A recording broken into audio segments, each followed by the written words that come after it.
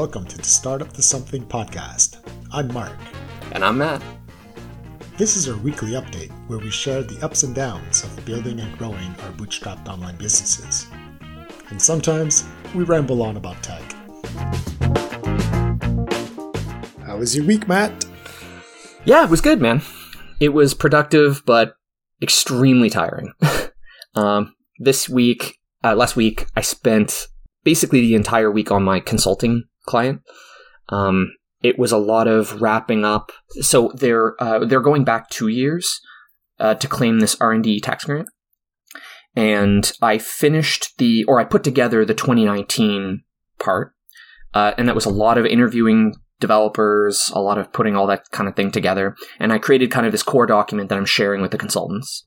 So that was a ton of writing, a ton of interviewing. It was a really exhausting week. I just really had the energy, so I put the gas on the floor. And I finished 2019, which is awesome. So I'm halfway there. I rewarded myself with a nice bottle of Talisker on Friday night. What is that? It's a whiskey. It's a scotch. Oh, okay. Yeah. So I've been getting into scotch since like late last year. And for Christmas, actually, my wife bought me several she got me a bourbon and a scotch and a Japanese whiskey. And I've been kind of getting my bearings and reading a lot about it. So I treated myself to a bottle of Talisker Storm on Friday night to celebrate my 2019. And I didn't realize how, man, like when Sunday night came, I was like, man, I can't believe I have to go back to work tomorrow. Like I'm still dead. So I ended up taking Monday off. So okay. We're recording today. Today's Monday. So this is like the big thing that I have to do today. I just can't motivate myself to pick up the pen. So I'll resume again on Tuesday and try to get through. So that was really the big highlight of my week, was just it was a really nice milestone to reach the end of 2019. So now I'm dealing with I'm speaking with another set of consultants. I have to pass my work on to them, but I've done all my work inside of my client's or Gmail organization. So like trying to share documents is basically impossible because they've set up restrictions so that you can't just have documents shared with you or share them externally. So you have to ask IT ops for approval to share cross-organization Google Docs and that sort of thing. So jumping through a bunch of hoops. Really? Oh, yeah. I thought we had solved this in like 2010. Well, that's the problem. They don't want, like, they wouldn't want an employee to get spearphished and be like, oh, it's Matt, your boss, you should send me the budget numbers or whatever, or what was the password for X, and like, can you put it in this document or whatever, right? Whatever kind of spearphishing attempt. Okay. They can come up with, and then vice versa as well. They just don't want to have the ability to have, employees share documents with whatever. So if you want to share anything outside the org, you need to get like pretty high up approval. Like the CTO is approving the work I'm doing. So yeah.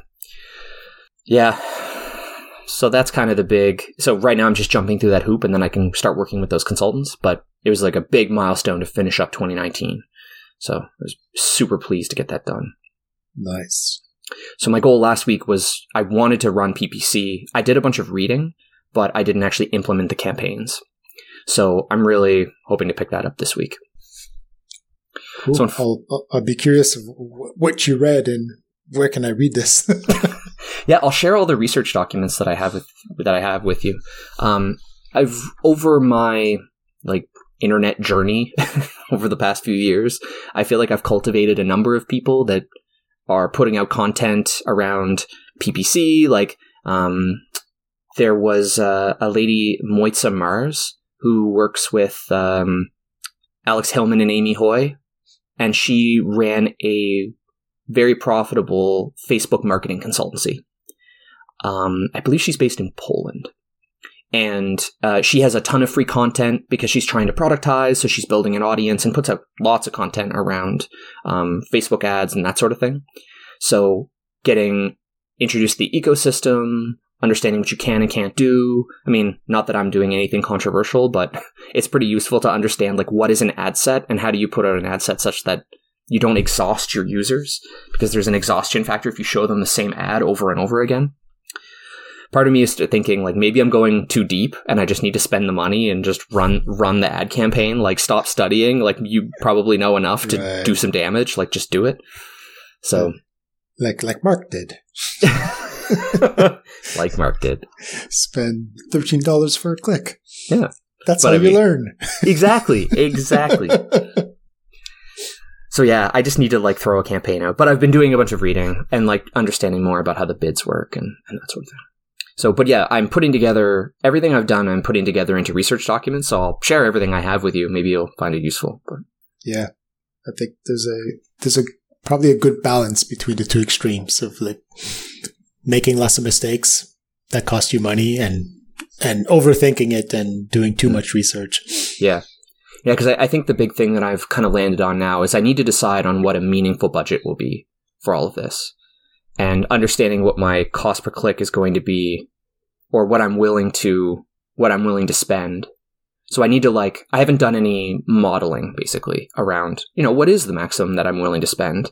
If I can acquire a customer and they bring in, say the lower bound is 3, upper bound is 10, then it at least gives me a range of what I could expect, what acquiring a customer could mean, then basing my click on that. You're so early, like you're going in blind, right? Like you have no idea what your conversion rate's going to be. No idea. And what's your lifetime value. Mm-hmm. Yeah, that's not easy. No. So, but that's okay. Like I'll spend some money and I'll see, but I just want to know that I'm spending a meaningful enough amount of money. And I guess that's part of what my reading is. Like, because it's just like, I'm sure Facebook is exactly the same of just like, oh yeah, you should bid somewhere in here. Like, how about max bid and we go hard on this? Exactly. Come on, guy. Don't worry. We'll take care of it for you. Yeah, it's cool. Yeah, I'm sure Monday.com is flushed the system full of cash. So max bid on anybody who owns and operates a company is just like, oh man, it's like $50. Oh, I accidentally clicked on Matt's ad. Oops. Yeah. Ugh. I mean, when I had originally looked at Google Ads, like that's about what the average click was, is $50 for what I was looking at. It was ridiculous. I was like, oh no, I'm going to do Twitter instead. Wow. $50. Yeah. Like $50. Then you put in the inverse of your conversion rate and like it comes up to very expensive. Yeah. I guess that's the power of intent-based marketing. Like, oh, I'm searching for this because I want to find a solution. So it's like, maybe it's actually worth it. But yeah, the conversion rate is the killer. Like if only you could say, oh yeah, sure, they clicked, they'll buy. But there's a huge difference between... Exactly. You're there, oh yeah, $50, I mean, right off the bat, like, I charge $29 a month. So right off the bat, like I'm not profitable on the first month, even if with a conversion rate of 100%. Yeah. Right. So you can't just like accelerate growth that way. Right. Mm-hmm. I mean, if you can get a click that's less than your monthly fee, then it's like you're on fire. Like you're printing money. Yeah. But then, if it's less than your MVP, your lifetime value, then okay, you can invest, but you don't have the cash flow. Like you have to invest knowing that I'll eventually get that money back and some, but not at first. Yeah. Yeah. So yeah, adventures with PPC. I didn't get to do any cold calling last week, but I'm hoping to pick that up again this week. Yeah. Just kind of running the basics as I finish up this consulting business. Yes. So this week you shouldn't have any consulting to do? No, I'm going to have more to do, but last week I feel like I was on such a roll. I had a hard time carving out time to do PPC or anything else. I felt the momentum and I went with it. So this week it's not being fair to myself to not carve that time out. So I want to feel like, momentum is great, but it's important that I do this too. It's right. Competing priorities. I don't know. The clock is ticking. That's the problem, man. The clock is ticking. So yeah, I need to put myself out there. It's getting crazy. Because isn't there like just 1 month left before Americans have to file? Yeah, April 15th is the is the typical deadline. And then a lot of people file extensions, especially when they're dealing with accountants. Accountants will just they'll either, because if it's free to file for an extension and accountants are doing it constantly. So, it's super common. Yeah, I guess, because if you don't owe taxes, then you don't pay interest for being late, right? Exactly. Okay. Yeah. Yeah, and most expats living in Canada are not paying taxes. Probably not. No. Yeah, I mean, I say that, but from the population of Americans that I know, none of them actually pay American taxes, having being in Canada, living in Canada. But that would be very interesting. That would be a very interesting statistic to know how many Americans living abroad actually pay. Yeah, no, I think it's very. I agree. I think they have an agreement with most countries that if you're paying income tax in that country, you don't have to pay American income tax also. Yeah, it would be my guess is it's the outliers that are actually paying. Yeah. And they're doing everything they can to avoid paying that tax. So they're playing their own set of financial games. Yeah. Well, all that being said, like, the clock is ticking. You have to start reaching them now. Yeah, exactly. Yeah. No, it's one of those things, man. Even as you're saying it, it's like I can feel, I feel just like a bit of shame, I suppose, just about not. It's like, I guess that's the problem with the position I've put myself in, and realizing that, like, okay, there's these two competing things, and one of them has a face behind it because I know my customers and I speak with them, and the other one is this thing that doesn't really have any faces yet. So it's kind of like, all right, well, in terms of urgency, it's like, well, the project with the face is easier to feel bad about. It's easier to just work on that because it feels real. It feels more real. And whereas with this other product, it's like, well, it's something I've built and I want to give it a fair shake. I just find myself torn between these two things. And it's like, to hear you, because I mean, that's part of what this call is accountability. And it's like, am I being accountable? I mean, I'm being emotionally accountable, but but not in action. And it's just like, this was all I can say about this is that I'm doing my best with it, but it was stupid to put myself in this situation. I could have foreseen this of realizing that there's a busy time, and I didn't. And now I've dug this grave effectively, and I have to deal with the problem that is in front of me of these competing interests and letting you down, letting myself down, letting my clients down. Like, I think the reality, it's even using that language, letting people down. It's like, you're not really letting people down, but are you getting a fair shake at this thing that you built that you have a lot of faith in?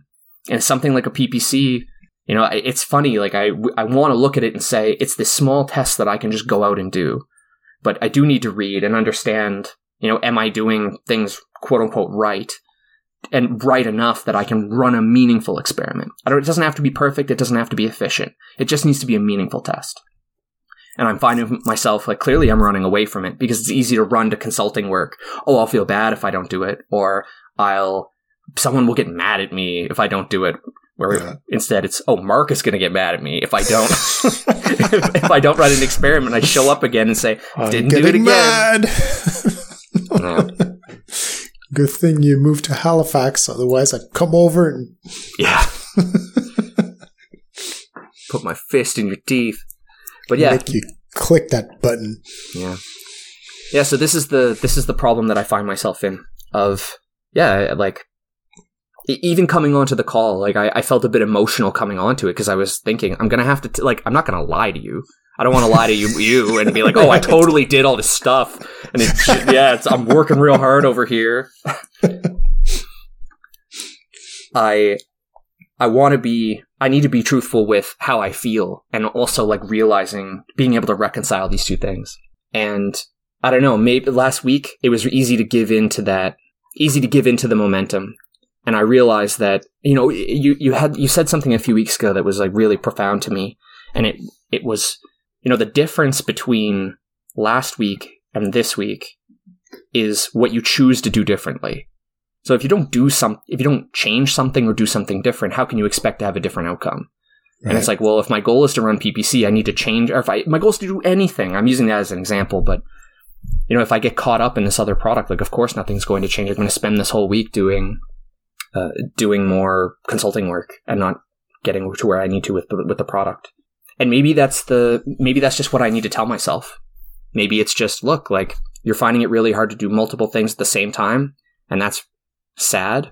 But maybe the thing to do is just finish the consulting work. And if you miss the tax year this year, well, you made a mistake, and it's time to just own up to it and deal with it. But that's also, part of this is also taking the easy way out of, well, I'll just work on this one thing, and I'll just leave this scary thing to the side. The problem is, because this scary thing is always going to be scary. It's always going to be scary. Like, so even if you put it off to next year, it's going to be scary next year also. Yep. And the next product you want to build, this is the scary part. Like, like, we are coders, so like coding it and coming up with the idea, building it, that's the easy stuff. And this is the stuff we love doing. But the selling it and doing the marketing, that's really as important, if not more important, than the product itself. Yeah. And that's the part that we struggle with. And we have to push each other to do it. Yeah. Yeah. So, can you spend $100 on AdWords? Yeah. Today? There's no reason why I can't. I'm just thinking to myself, what goes into that? I mean, I've never already your campaign is simple, right? You're targeting Canadians. Yes. So already that's a lot of the decisions you have to make, like who you target, what language, and all that. That's simple. You're targeting English-speaking Canadians. I don't know. And that will be searching for the word F-bars. Oh, no, sorry. You were thinking more of Facebook, right? To target accountants? Yeah. I was thinking Facebook. Yeah. So you already, like, who you're targeting. The copy is hard, but, you only have to write, 200 characters? Yeah. You don't have much space to write. Yeah. So, like, just how long to do a $100 experiment? Yeah. No, I've learned enough. I've learned enough that I can run the experiment. Yeah. And even if you make a big mistake and you end up spending $50 per click and you only get 2 clicks, you will have learned. Yeah, you'll learn. At least, and most of all, you will have overcome a fear. Like, you will have done it. Which is way more important at this point. Exactly. Yeah. It's like, I don't know, did you ever try to take a cold shower? Oh, God, yeah. Like, there's all these health benefits. They say, cold showers are so good for you. But, oh my God, all the excuses you came up with to not do it. You're like, oh, you know what? I think I might have a cold coming on, so I shouldn't do it today. and you don't do it. No, forget it. It's painful. It's discomfortable. It's just horrible. Yeah. So in the end, like, you have to just, like, count down 3, 2, 1, and you just turn on that cold shower and after 10 seconds, it's fine. You're like, okay, I'm not dead. Yeah. Yeah. So you sort of have to do the same thing with PPC. With anything. Yes, with anything. Yeah. With anything. It's, scary shit happens. Deal with the scariness. Just do it. And hey, like, I mean, I'm no better. Like, I still don't have a email drip campaign for people who sign up. Because, I did a bit the same thing, like paralysis by analysis, like how many emails do I put in my sequence? What do I write? What are the best approaches? Which ones work best? And then, and then that's just like the planning. Then once I've finished the planning, I have to actually write copy, which is one of the things I hate the most. Yeah. So, I haven't done it yet. I still haven't done it. So I have these signups that are signing up, and I never email them, and they never come back. Yeah. The loop that I'm just thinking about is I'm being a bit too hard on myself. I'm just having you say it just now made me realize that I didn't do this thing that I wanted to do, and I know I didn't do it because I was afraid, and I'm feeling some shame around it. It's like, you shouldn't. If did you want to be thought you wanted to be successful? I thought you wanted to do this. I thought you were serious about this. And it's these thoughts are just like, well, you were scared, and it's okay to be scared. Being scared is a normal thing. Now you know that you're afraid. You've said it out loud. You've acknowledged the fear. Now you can take steps to circumvent the fear, rather than it's like step 1 is to run the ads, but step 0.5 is to deal with your fear so you can run the ads. Yep. I feel better. I definitely was not feeling great, getting ready to join this call, and feel like, great, can't wait to tell Mark about all my successes. This is a safe space. Yeah. I mean, I'm not judging. I'm not, how did you put it before? Like that, like that you're shaming? Like, you didn't let me down. Like, oh yeah, sure.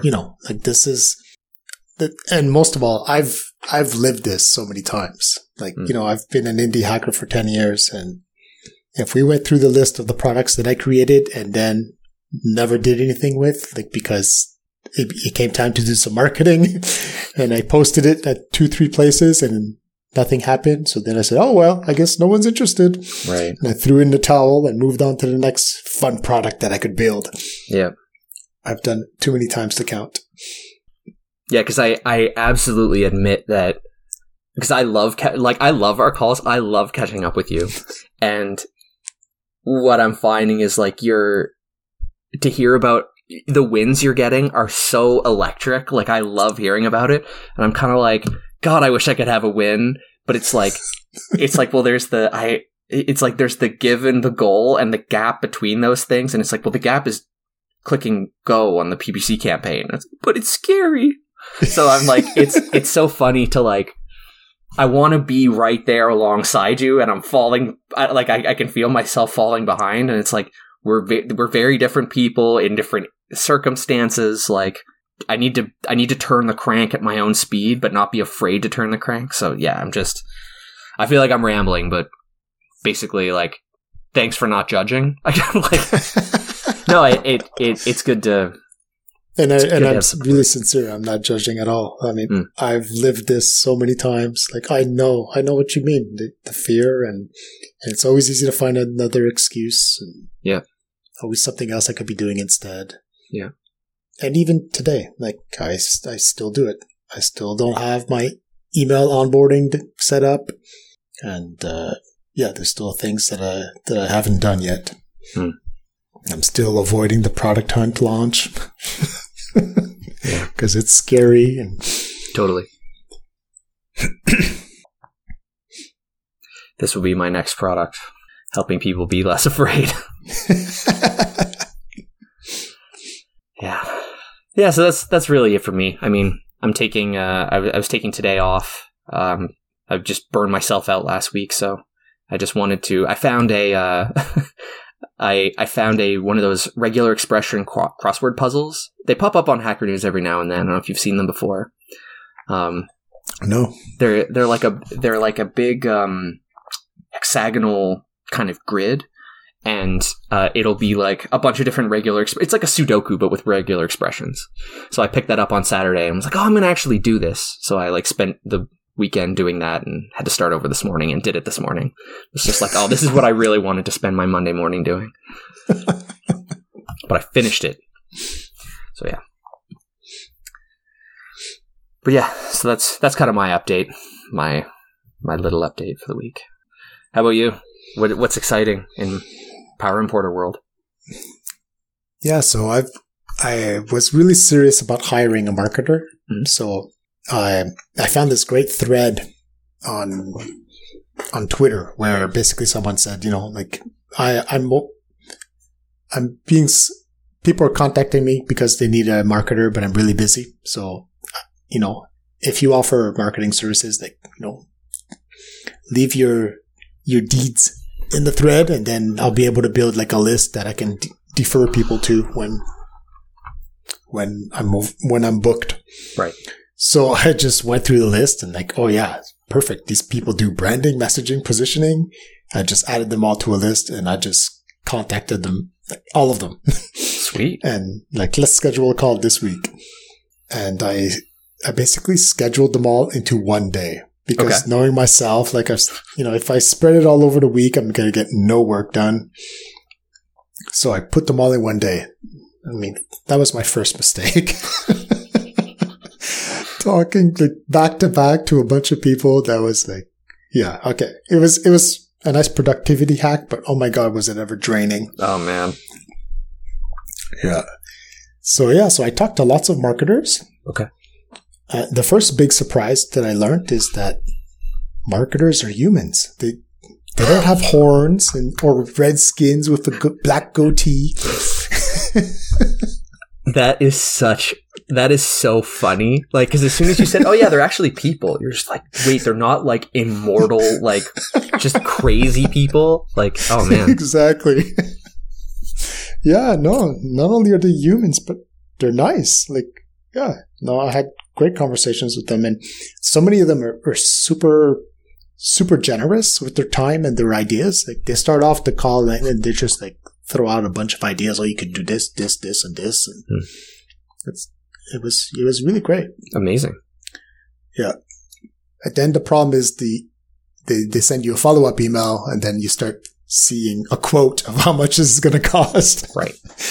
And you go, wow, okay, I'm not their target market, I think. Okay. Like, this is a kind of, this kind of branding, positioning, messaging job that they do it must be for big corporations. Like, right.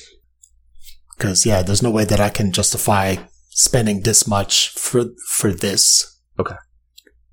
At this point, like I'm there, like if I take that money and I spend it on PPC instead, like this will have a much better return on investment right now. Mm-hmm.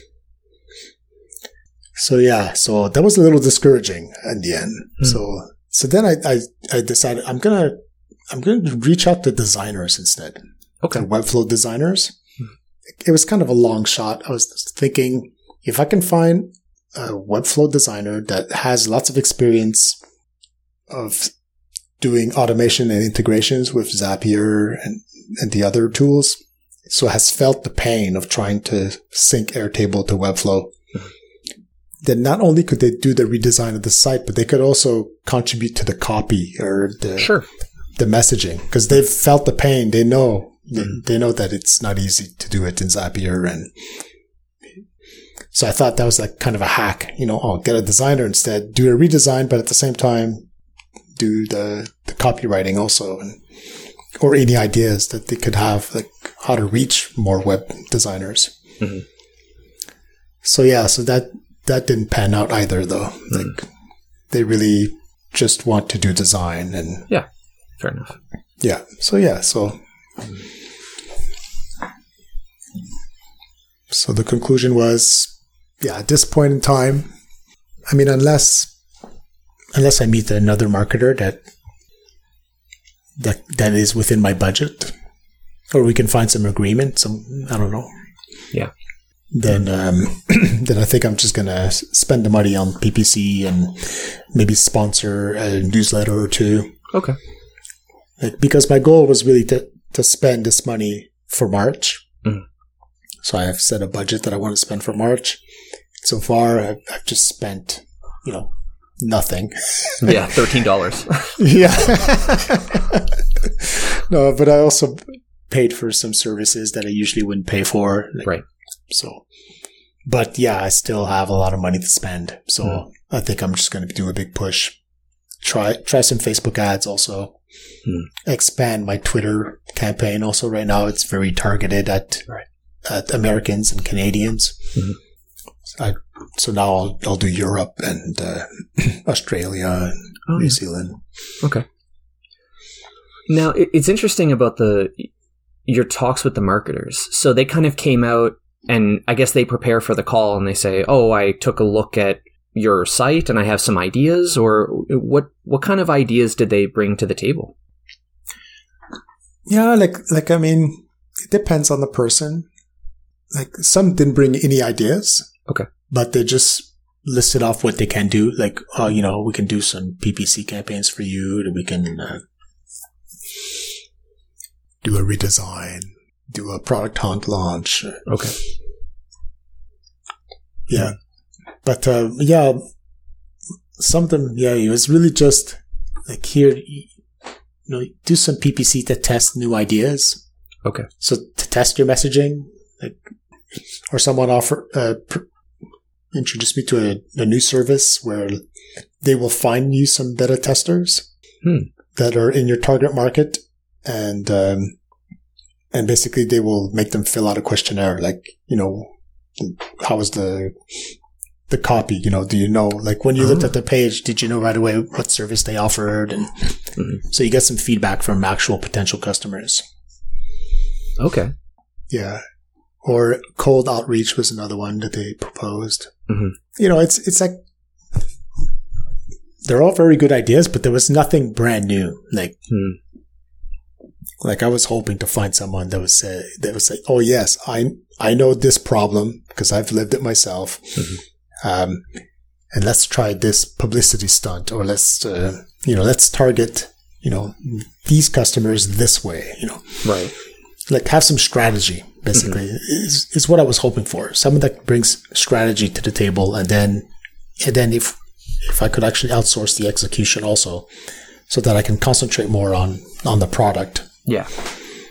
Improve the product and add new features. Totally.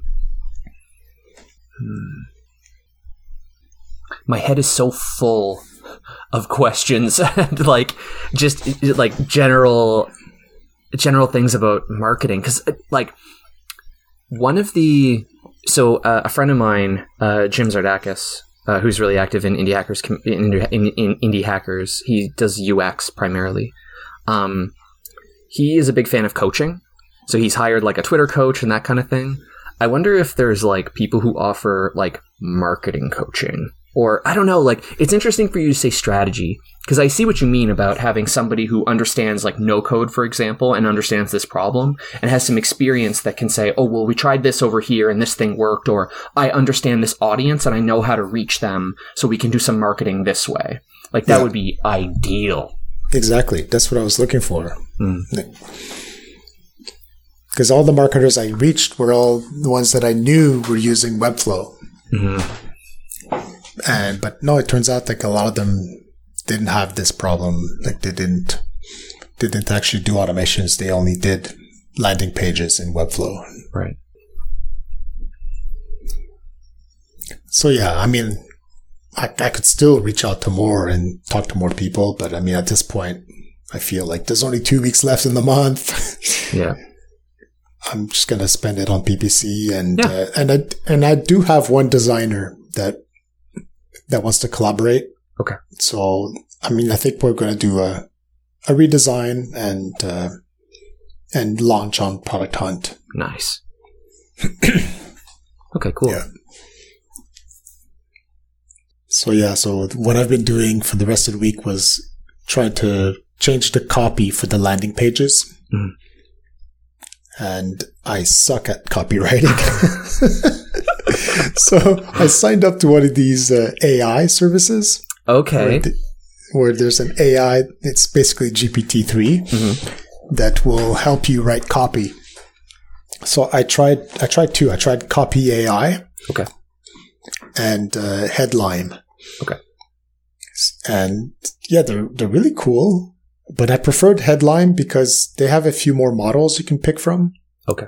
And you can change like the voice. So you could say, I want you to generate, confident or professional or friendly or even childish. Like you can kind of change the tone of the text it's going to generate. Oh my God. That's amazing. Yeah. It's pretty cool. It's still not to the point where it really replaces a copywriter. Sure.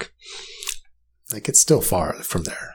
So you give it some text, and then, you say, all right, now generate me a product pitch. Or, generate a problem solution claim, format. Oh my God, that's so cool.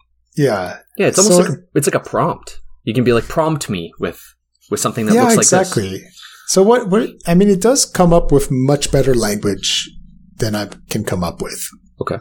Like, so then it'll generate a text and then I'll say, well, I don't like most of the text because sometimes it goes off the rails. We'll start pitching you a different product. Like, oh man. Like, yes, Figma is great because you can, Figma? What are you talking about? Like, I never mentioned Figma. Like, so yeah, it will go off the rails, but in there I'll see that one sentence that they wrote that, wow, I love those words, the way they describe that problem. Right. So it's more like an inspiration. Yeah. Yeah, it's like a crutch.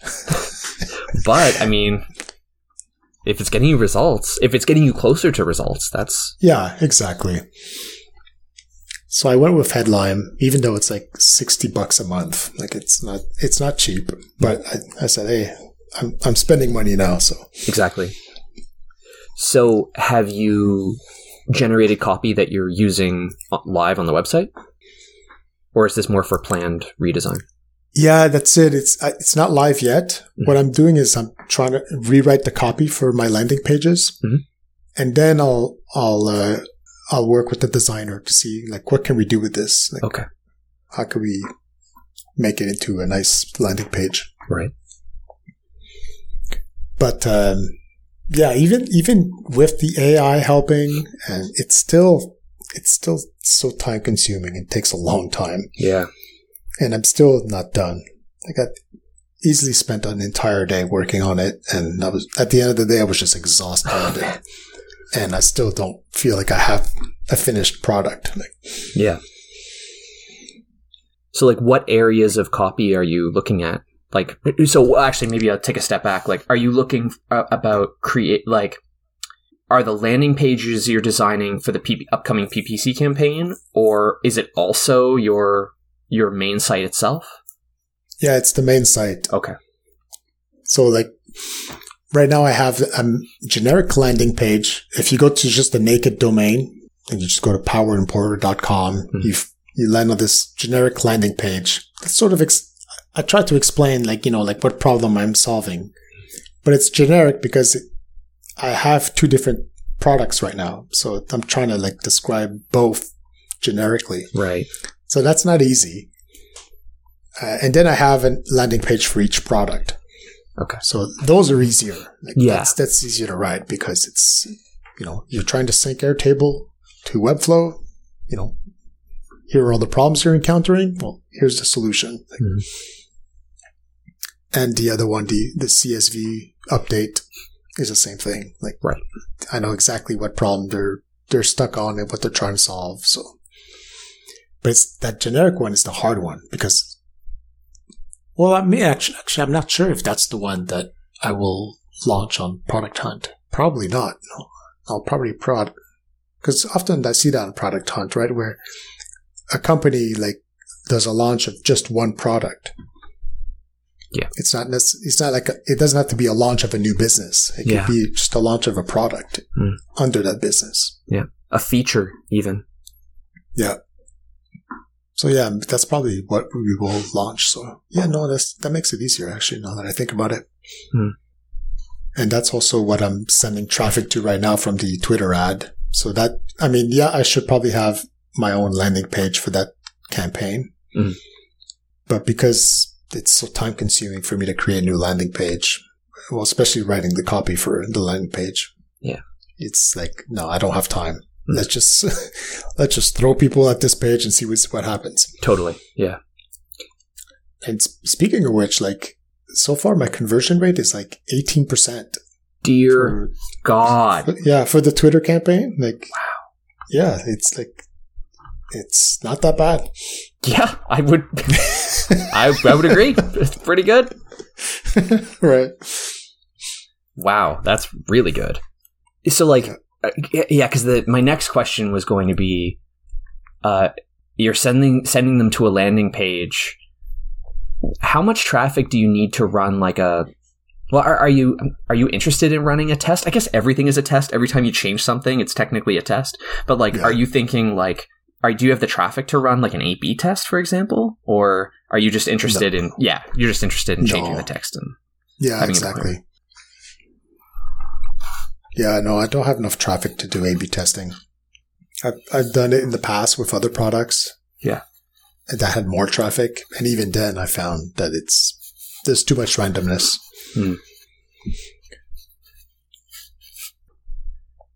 Yeah, because you want to move.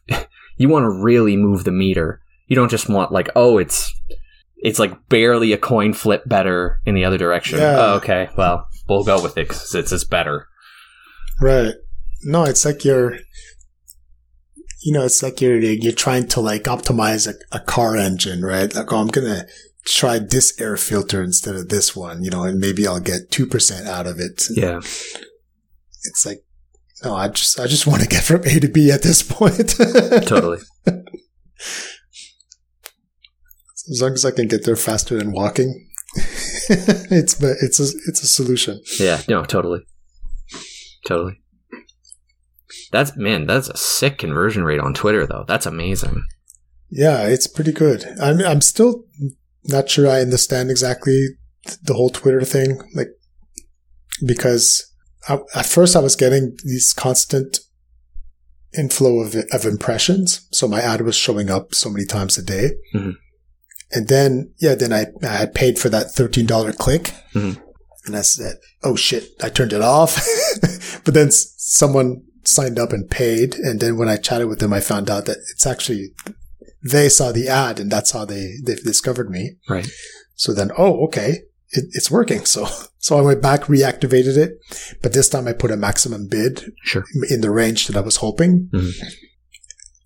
And then like a few days later, like I'm still getting the same amount of impressions at this new maximum bid. Mm-hmm. And then one day I had 30x more impressions than any other day. Holy shit. Like this, like 30x. So like 3,000% more impressions. Like no idea why. And the next day was also a much bigger day. And then now it's back to like almost zero every day. Like it's, so I don't know what happened. Like it doesn't make sense. Like I reduced the maximum bid and then it stayed the same for a few days. Mm. Then I get this huge day and now it's not appearing anymore, like at all. Man. Like I guess Twitter decided, all right, we gave it all in one day. Yeah. And we didn't make enough money from you. So now we're not showing your ad anymore. I guess that's the problem with these black boxes. It's like, what the hell are they doing? Will we ever know? Like, no, exactly. I mean, am I giving them too much credit? Like, is this just randomness? Yeah. Knowing how bad the ad manager interface was, I would be surprised if it is just randomness. Yeah. Yeah, it could be a test on their side. Maybe there was like a big online no-code conference or something. And people were using Twitter to communicate. I mean, who knows? Or these big campaigns ran out of money. Like they reached their monthly budget and then they all turn off and then all of a sudden mine just jumps up. Could be.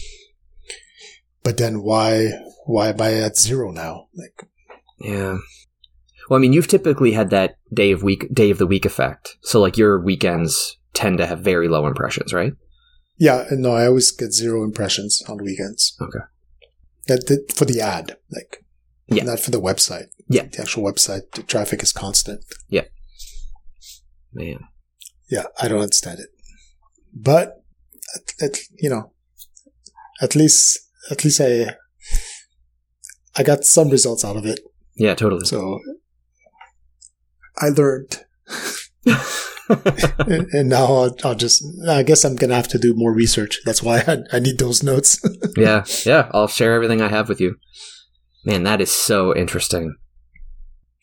I want to target more regions now because I started really small just to test the waters. Yeah. So now I want to try more regions, probably different copy also. And are you running just a single ad? Like, one tweet, I suppose? Yeah, exactly. Just one tweet. Okay. They're loving your words. Well, I mean, I got a paying customer from it, and Yeah. and they said that, when they saw it, they said, this is exactly what I'm looking for. So, all right, It works. let's run with it. Advertising works. Interesting. Yeah, I'm very interested to see what happens when you expand to other regions. Yeah, and I also want to try Facebook. I don't really want to do Google yet because, well, first of all, from last time I looked, it was like $50 a click. Mm-hmm. And also, I'm already getting lots of organic traffic from Google. Yeah, your So SAO is cranked. So I do not want to mess with that and all of a sudden be bidding on the same keywords where I'm appearing on the page anyways. Mm-hmm.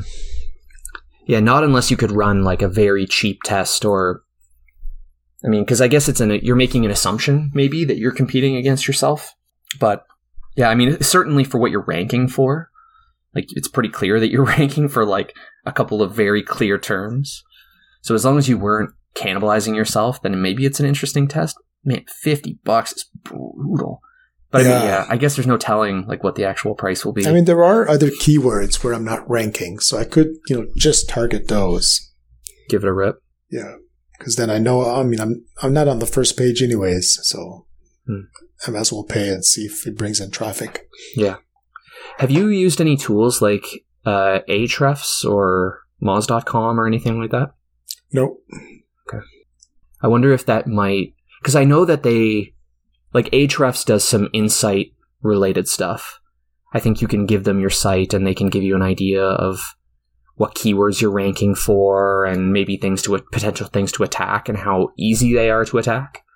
Maybe that might give you an idea of what to start running your ads against. Yeah. Yeah, no, it definitely would also be good to know for what kind of content I could add to the site to target those keywords. Yeah. But I'm using Google Search Console, Mm-hmm. which, I don't know if that's a good way of doing it, but I see which words I rank for. So, for each keywords that brought in traffic, you see the average position that you were in. Mm-hmm. So, if I'm not in the top 10, then potentially I could run an ad for those. Right. Yeah, there's definitely things to try there, which is exciting. It just ends up being a question of how much will you end up paying for a lead, and is it a good channel for conversion? Yep. But that's it. I'm willing to make mistakes and just try it. Yeah. Now's the time. That was my plan. I'm going to spend money this month, and sure, some of it's going to end up wasted. So last week, I also decided to take a day off. Oh, good. Because, often I end up working through the weekends. And so my friend contacted me, said, hey, it's going to be plus 9 degrees Wednesday and sunny. Do you want to go hiking? So, fuck yeah. Since I work through the weekend anyways, might as well, when the weather's nice, might as well take those days off. Yeah, absolutely. Yeah, so it was a nice hike, 11 kilometers. I think we did over 500 meters of climbing. Okay. So it was great. But then I checked my phone and I found out that Airtable was down. So everything was down, the whole site, their API, everything. Shit. So I started panicking. Oh shit, man! Is my service down also? Is my server crashing? And so all right, I checked my phone, try to log into my server, and no, turns out everything was fine. No one contacted me to say, hey, my imports are crashing and all that, because the way I wrote the code, it gracefully handles cases where the Airtable API doesn't respond. Okay, great. Or the Webflow API doesn't respond. So okay. It recuperates automatically. Okay, cool. So okay. Beauty. But it was this is my punishment for taking a day off. Airtable goes down. How did you find out that it was down? Do you have like an uptime checker or something, or you just got like an email from support? No, and I think it was somebody that I follow on Twitter like mentioned it. Oh, okay.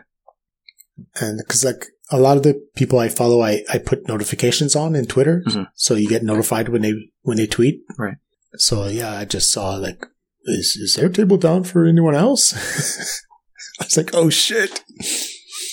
And then I see, yeah, sure enough, Airtable is down. It's not responding. And then you look on Twitter, but a lot of other people are complaining about it. Oh shit. Is like my server down? Yeah. But no, everything was fine. Okay, that's good. Yeah, I feel like all the products I've ever worked on, I've kind of always gotten to be the engineer in the back. So if something was broken up front, like, you know, they're on guard for that. They're taking care of it. And I can kind of like, you know, take shelter in the back, just get things working again.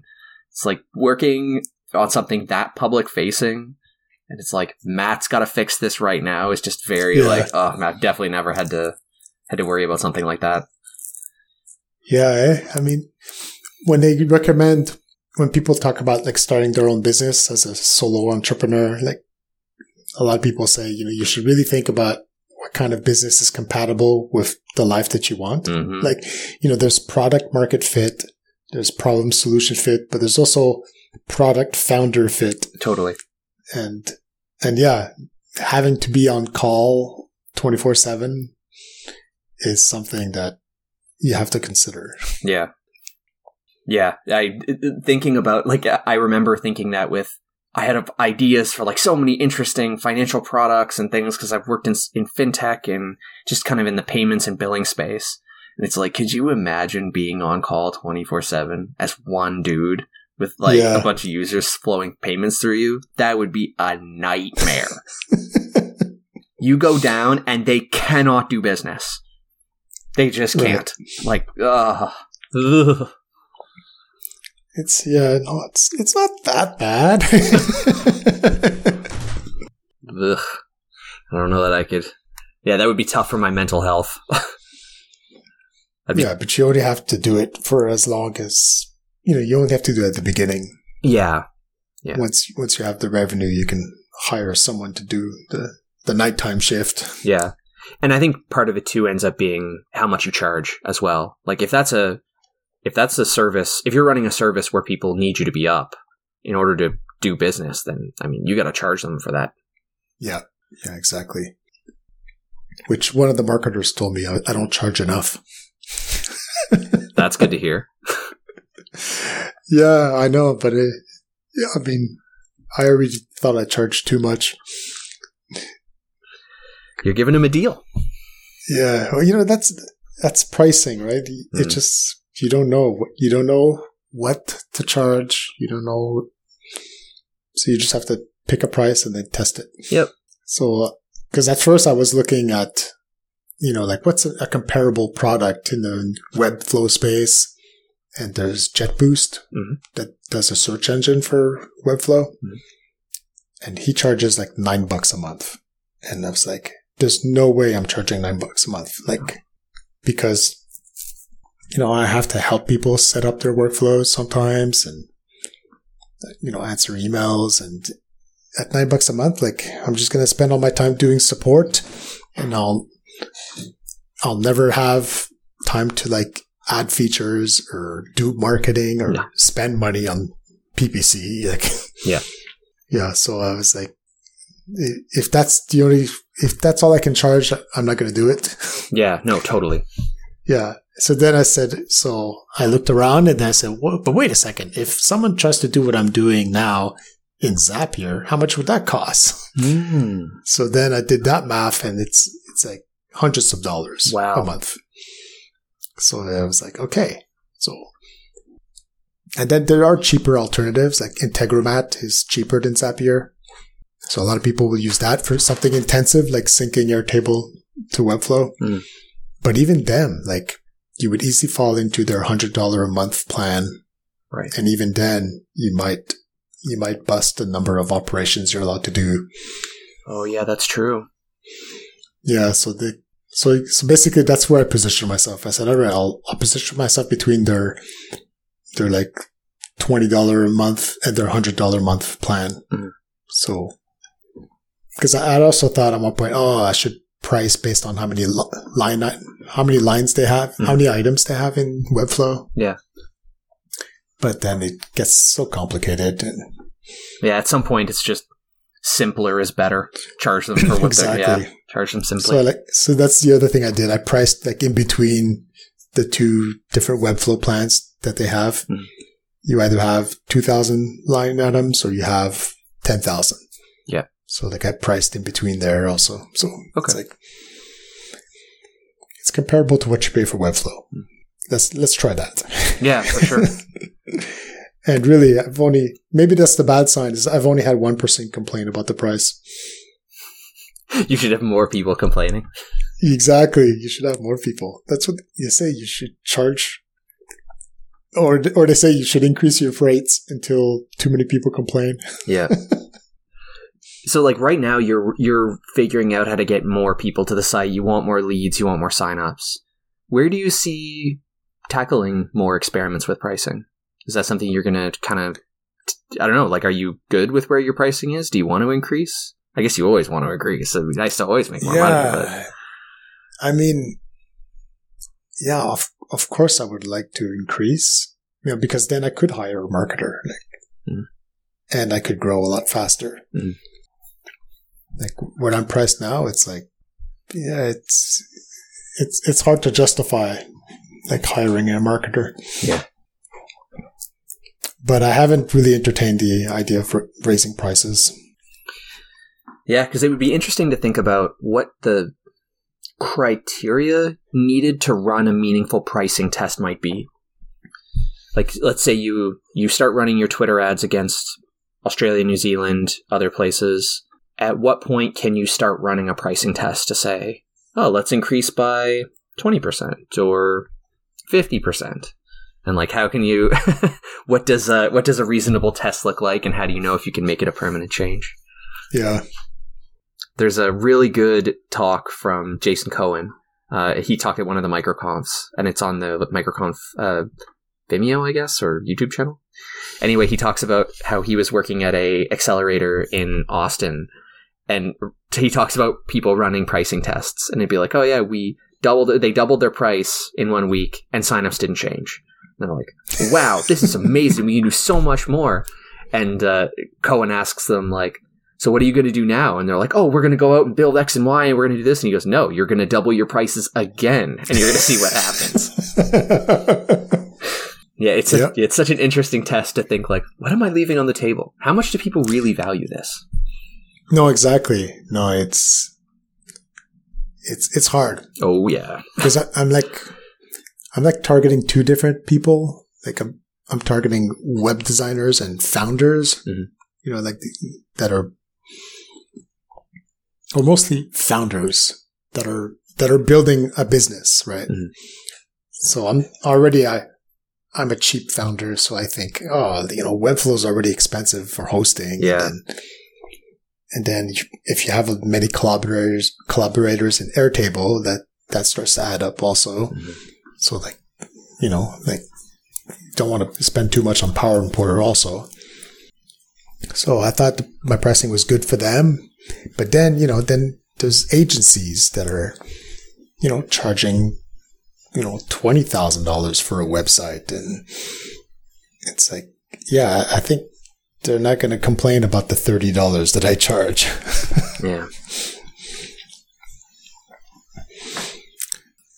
But at the same time, an agency could, like, I charge per Webflow site. So, an agency could have multiple sites. Mm-hmm.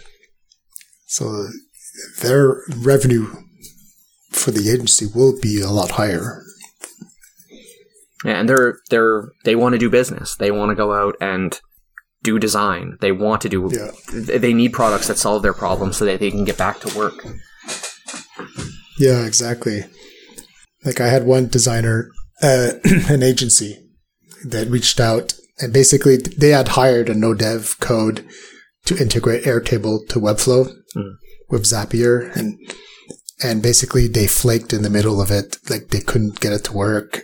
And so they were like on the hook. Shit, we got to get this done now. Like we have to deliver this to the client.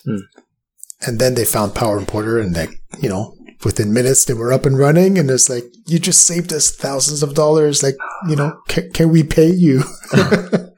You can. It's like, yeah, I guess you can pay me $30. You know, at that point I realized, yeah, maybe I should charge more. Yeah, you got to get that business plan. But it's hard. How do you price between a solo founder that's, you know, like is on a shoestring budget and an agency that's going to be spending thousands anyways to do the integration? Like, I mean, I think if I asked a consultant, they would tell me that ditch the founders and just concentrate on the agencies, right? Yeah. I guess it depends on how easy they are to reach. I mean, that's the problem I'm having is how do you reach these, like, great, I want to target businesses. I want to go up market, but where are they? Can I get in front of them? Exactly. Yeah, I don't know. That could be another interesting flavor of a PPC test. Like, can I get in front of businesses who do these things that would be willing to pay me? Are there conferences you can sponsor or like I don't know, trade shows? Like, I'm not sure how these people meet, but yeah, you want that just in between, like selling to small business but not enterprise. Right? You don't want to have a whole sales team and have these month-long sales cycles to sell to enterprise. But you want them to be a business and be making money. Exactly. So they're not afraid to spend money. Yeah. So circling back to Zapier, the Zapier acquisition of MakerPad. Yeah. That is big. It's very exciting. What do you think that's going to do to the space? Because I feel like, you know, I visit indie hackers and I see there's these no-code groups and everything like that, and I feel like it's this hot industry already, and then to hear like, oh, actually there's also this big acquisition. I don't know, like, do you think there's going to be a ton of people flocking to the space now? I don't know. I mean, like, is this part of a movement that we're seeing where like media companies or big companies are buying community, right? Like we saw it with Stripe buying indie hackers, or HubSpot just bought The Hustle. Yep. Like, if that's what it is, then I don't see how that's really gonna, in this case, I don't think it's gonna change anything. Right? Like Zapier, everyone on MakerPad already know what Zapier was. Yeah. So they didn't go and buy customers. And if anything, it's more like MakerPad has more to gain. Because there's probably a lot of Zapier users that had no idea people were building products like that with no-code tools. They were just using it internally to like, oh, I want to be notified by email when this happens. Yeah, because part of me is wondering if Zapier did it because they want to start like a no-code university, and they want to like take MakerPad, turn charge off, make it completely free, remove any examples or replace all examples that used Integromat with Zapier, and then just open her up and like just create as much amazing content as possible, and then just have Zapier be the home of no code. Right.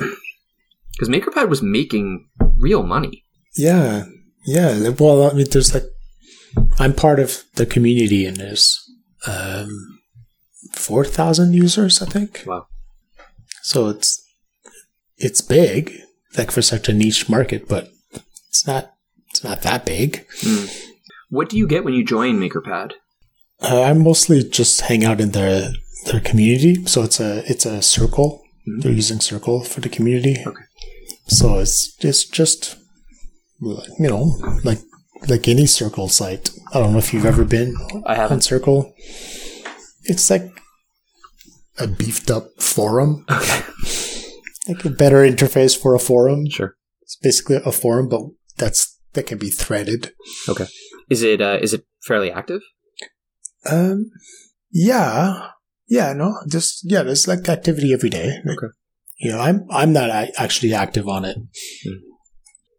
And then all the videos that get made, are they made by Ben and his team? I actually don't know anything about Ben Tossell, but like, is it just him creating videos for how to do things, or? Yeah, I'm not even clear on that. Like, I know they accept submissions from community members. Okay. But I'm not even sure if some of the submissions are like financed by MakerPad. Like, they will pay someone to submit something. Okay. I know there's definitely some that are sponsored. Like, sure. You know, like Zapier or someone, or Circle, you know, or will show up and say, well, here's a whole series of tutorials. And in every single one of them, they're using Circle to build something. Okay. But yeah, I mean, I sort of joined late on MakerPad, and I never launched Power Importer on it yet. Right. Like, just basically because I didn't know what was the etiquette in that community. Yeah. Like, yeah. You know, because you can sponsor stuff, like, does that mean that someone that doesn't sponsor can still post? Yeah, that's a good question. Yeah, I mean, I'm not aggressive enough with my marketing. Like, that is clear. Like, there's this one other note code tool that I won't mention, but they are in all the communities that I'm part of, and they're constantly posting, like, nonstop. Right. Like, we just added this feature, we just added this, we just added that, and yeah. We've talked about this before, like it's a fine line between spam and like, in this case, I don't see any engagement from anyone. Like, nobody likes their posts or even comments, but they're obviously getting exposure from doing it. Yeah. So yeah. No, I was listening to an episode of the Indie Hackers podcast, and they were interviewing, I can't remember his name, but he's one of the co-founders of Veed, the online video editing platform. And he openly admitted, he was like, oh yeah, I'm banned from all these subreddits because I just like shamelessly plug myself. And I just think like, and he's just like, oh yeah, it's totally fine. We're just going to do it. And I'm just like, oh my God. Being banned from a subreddit is just like so soul wrenching for me. I'm just like, oh no, I broke the rules. Oh no. Yeah, I know. You're such a nice little Canadian following the rules. Exactly. Oh, I'm so sorry. Please take me back.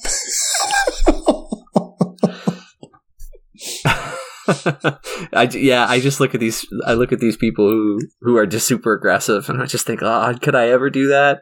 I mean, I know I need to, or I wish I was less meek about it, I guess, but yeah, just to hear like, oh yeah, I was totally banned from all those places and whatever. You're like, oh God.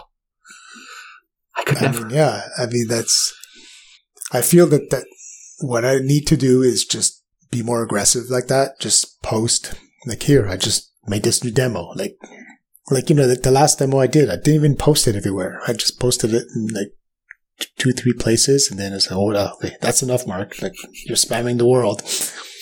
You know, it's like, I'm part of like 11 other communities. Like, I should have posted it everywhere. It's not too late. But what I need to do is like find a way where I post it, and then like my computer prevents me from going to see if anyone is voting on it or commenting or like, because that's the part that just consumes my psyche all day long. It's like, how are people reacting to it? But I need to just post it and forget about it and go back to work. Totally. If someone comments, I'll get a notification. But otherwise, I don't care if you liked it or if you downvoted it. Totally. Oh yeah, no, same. Yep. You post something, just please accept what I did. Like it, please. Yeah, exactly. But yeah, I mean, obviously it works. Frequency works because, you know, like in some of the communities, I'll post a video, and then like a week later, someone will ask a question like, you know, is there anything out there that will sync Airtable to like Webflow? And I'm like, dude, I posted it last week. Like, you know, in my mind, it's like, I posted it. Everyone should know about it now, and let's move on. Like, but no, like, no, they They just logged in to Facebook and they did not search to see if anyone ever posted something about that subject, and they didn't scroll past 1 week. So to them, it doesn't exist.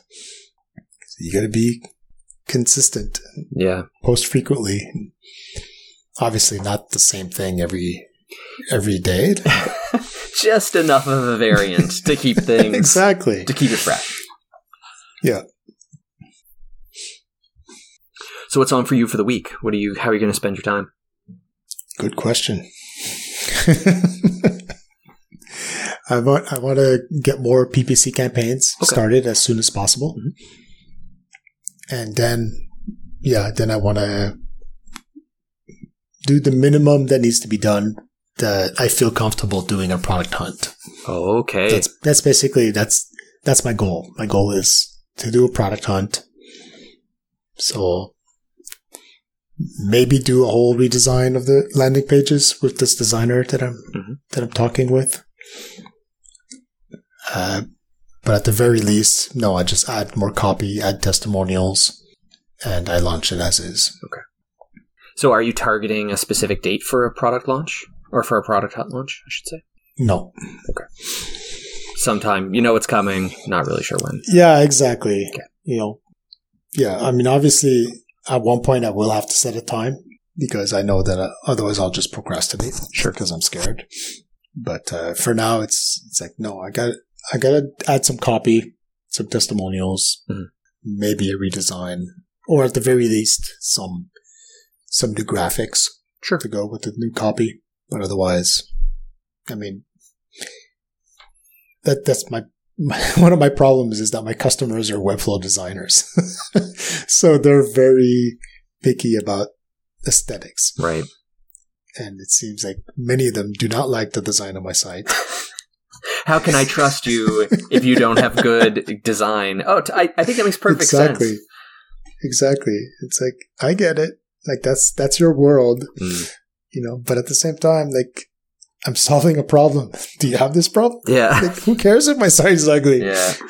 Well, I liked, we talked about this before, like, the tagline of, I spent all my time working on the solution, so I have an ugly site. Yeah. It's like, this should be proof of that the pudding is working, because that's where I spend my time. Oh, yeah, it's really tempting sometimes to make the site even uglier. To use one of those CSSs that make it look like a Nintendo. Oh, do it. Please do that. Super pixelated, and there's my site. It's ugly. Fucking deal with it. Yeah. You have to put your foot down. Well, I like it. I think it looks great. I asked my mom, and she liked it. Yeah, my mom loves it. Therefore, that's hilarious. No, I see your point, though. I mean, I get it. That's what your customer is looking for. Or that's what they see. They come to the site and they see the design. It makes sense, though. Or that's what or that's what they say. That's what they're telling me. They don't like the design. But when I'm looking at my conversion rates, like, they're for some of the traffic, it is extremely good. Yeah. And for the majority of the traffic, like, just cold traffic that's coming to me from Twitter because they clicked on the link in my bio, like, it's still the industry standard. So obviously it's not. Yeah, it might be ugly, but it's not losing me money. Yeah. That's really interesting. So when someone says, like, I looked at your site and it's you, like, who are these people? Are they people you're just chatting with on the side? Are they people that you're catching up with, like, oh, hey, why didn't you sign up? Or who are these people? No, they're usually people who did sign up, and we've started, like, they had some questions. Okay. Like, we've started a conversation. Okay. And yeah, usually they'll say, you should really redesign the site, it looks dated or whatever. And I've already done a redesign because, someone told me it looked dated, and I was there. All right. I was trying to be too clever with the first design. This one, I'll try to keep it, like, simple, like all the other no-code tools. Right. And no, you can never make a designer happy. No, turns out. Well, if I were going to do it, this is how I would do it. But yeah, exactly, right? Like if you ask a junior programmer to code something, right? Mm-hmm. Will you ever be happy with the code they write? No. You're always going to go, well, that's not how I would have done it. Yeah, exactly. Well, it's interesting that they outright say that. Or, like, are you prompting them about the design? Or no. No, they're just like, oh, yeah, by the way, ew. Yeah. You should really, like, is this even designed in Webflow? Like, I see. At the same time, maybe they're just trying to nag me so that I will hire them to redesign it. Possibly, yeah. Because I really do wonder. I wonder what they're trying to say. What are they trying to tell you? Like, maybe they really are. They really are thinking that you need the help. But I wonder what they're really trying to say. Like, Alex Hillman says something like, it's something like sales is building trust at scale. It's really interesting, or maybe it's community building a following is building trust at scale, something along those lines. And okay. I wonder if that's something that I wonder if that's a trust factor for them. They're like, they look at it and they like somehow see it's not built in Webflow and therefore they have doubts or something. And like, this is their way of communicating that. I don't think so. Like, looking at my conversion rates, that can't be it. Yeah, they're still buying. Like, people are absolutely still buying. Exactly. Yeah. Like, my conversion rate from organic traffic, I think, is like 70%. Jesus Christ. Yeah. And from the forums, it's like 18%. So like 1 in 5 people that comes from the forum and ends up signing up. That is more than the industry standard of 2%. Yeah. Oh, actually, speaking of organic traffic, are you getting much traffic from the Webflow University? Yeah, it's starting to go up a little. Okay. At the first week, I was underwhelmed by how little was coming from it, but I'm seeing more traffic from it. Mm-hmm. But not as much as I'm getting from the forum itself. Okay. Yeah. And not many people are signing up coming from the university. Okay. So it's more like they're curious about it. Okay. I mean, in the forum, it's different because someone is expressing a problem they're trying to fix. Mm-hmm. And I'm showing up with my headache medicine. Yeah. Here you go. Yeah, the intent is way clearer when you're in the forum. Yeah. Help, I have this problem. But as for the university, maybe they're just browsing the integrations and they say, oh, what's this one? And they come visit the site. Yeah. God, that conversion is so sick. I can't wait to see how your PPC goes. Yeah. Yeah, but Facebook PPC I know nothing about. I got you. Yeah, because it's not, like, isn't it more visual? Like, you have to have more visuals for it, or maybe even a video? Or... Yeah, I mean, they definitely push you in that direction. They say the more striking, the more attention grabbing your ad is, the better the better they are. So, you see, like, even if I don't know if you use Facebook, but like scrolling through the mobile app and just looking to see what ads pop up. There's a lot of movement in video. Some people get around it by using GIFs, or get around the autoplay by using GIFs. Okay. Yeah, it's really interesting. Like I've recently uncovered that Facebook is actually, the experience is much better when you actually join groups about things that you care about. So, like, I joined a few whiskey groups, like whiskey drinkers in Montreal and that kind of thing. Okay. And now there's a lot more whiskey in my feed, which is great because I enjoy whiskey. But now I'm getting more interesting ads around whiskey, and I don't mind seeing them. So, like, the more because I guess up until now I only ever used Facebook to like catch up with my friends, and now it's like, oh, I've expressed interest about whiskey, and it's just like, oh, now I'm getting interest, like, oh, what about this glass? What about these whiskey stones? What about rocks? This? Yeah. Exactly. And it's just like, oh, actually, this is a far more pleasant experience. Like, I don't need another Tushy ad or whatever. Like, that wasn't really contributing to my overall experience of Facebook. So it's like, oh, actually, getting things that align with what I care about is a much more pleasant experience. Yeah. So yeah. Yeah, no, because I have an ad blocker, so I never see ads. And honestly, I never check my feed. I haven't checked my Facebook feed in 2 years. And so I don't see ads. Yeah. But I think I remember, or at least seeing them over someone else's shoulder, like seeing that they're visual, like they're either a video or a big image. Or yeah, like especially there's a few where you can put up several images and the users can scroll through them, that sort of thing. So like coming up with a cute mechanic for syncing to Webflow by scrolling right or something like that. I don't know. Right. Could be interesting. And as well, actually, Facebook, that might give you some inspiration.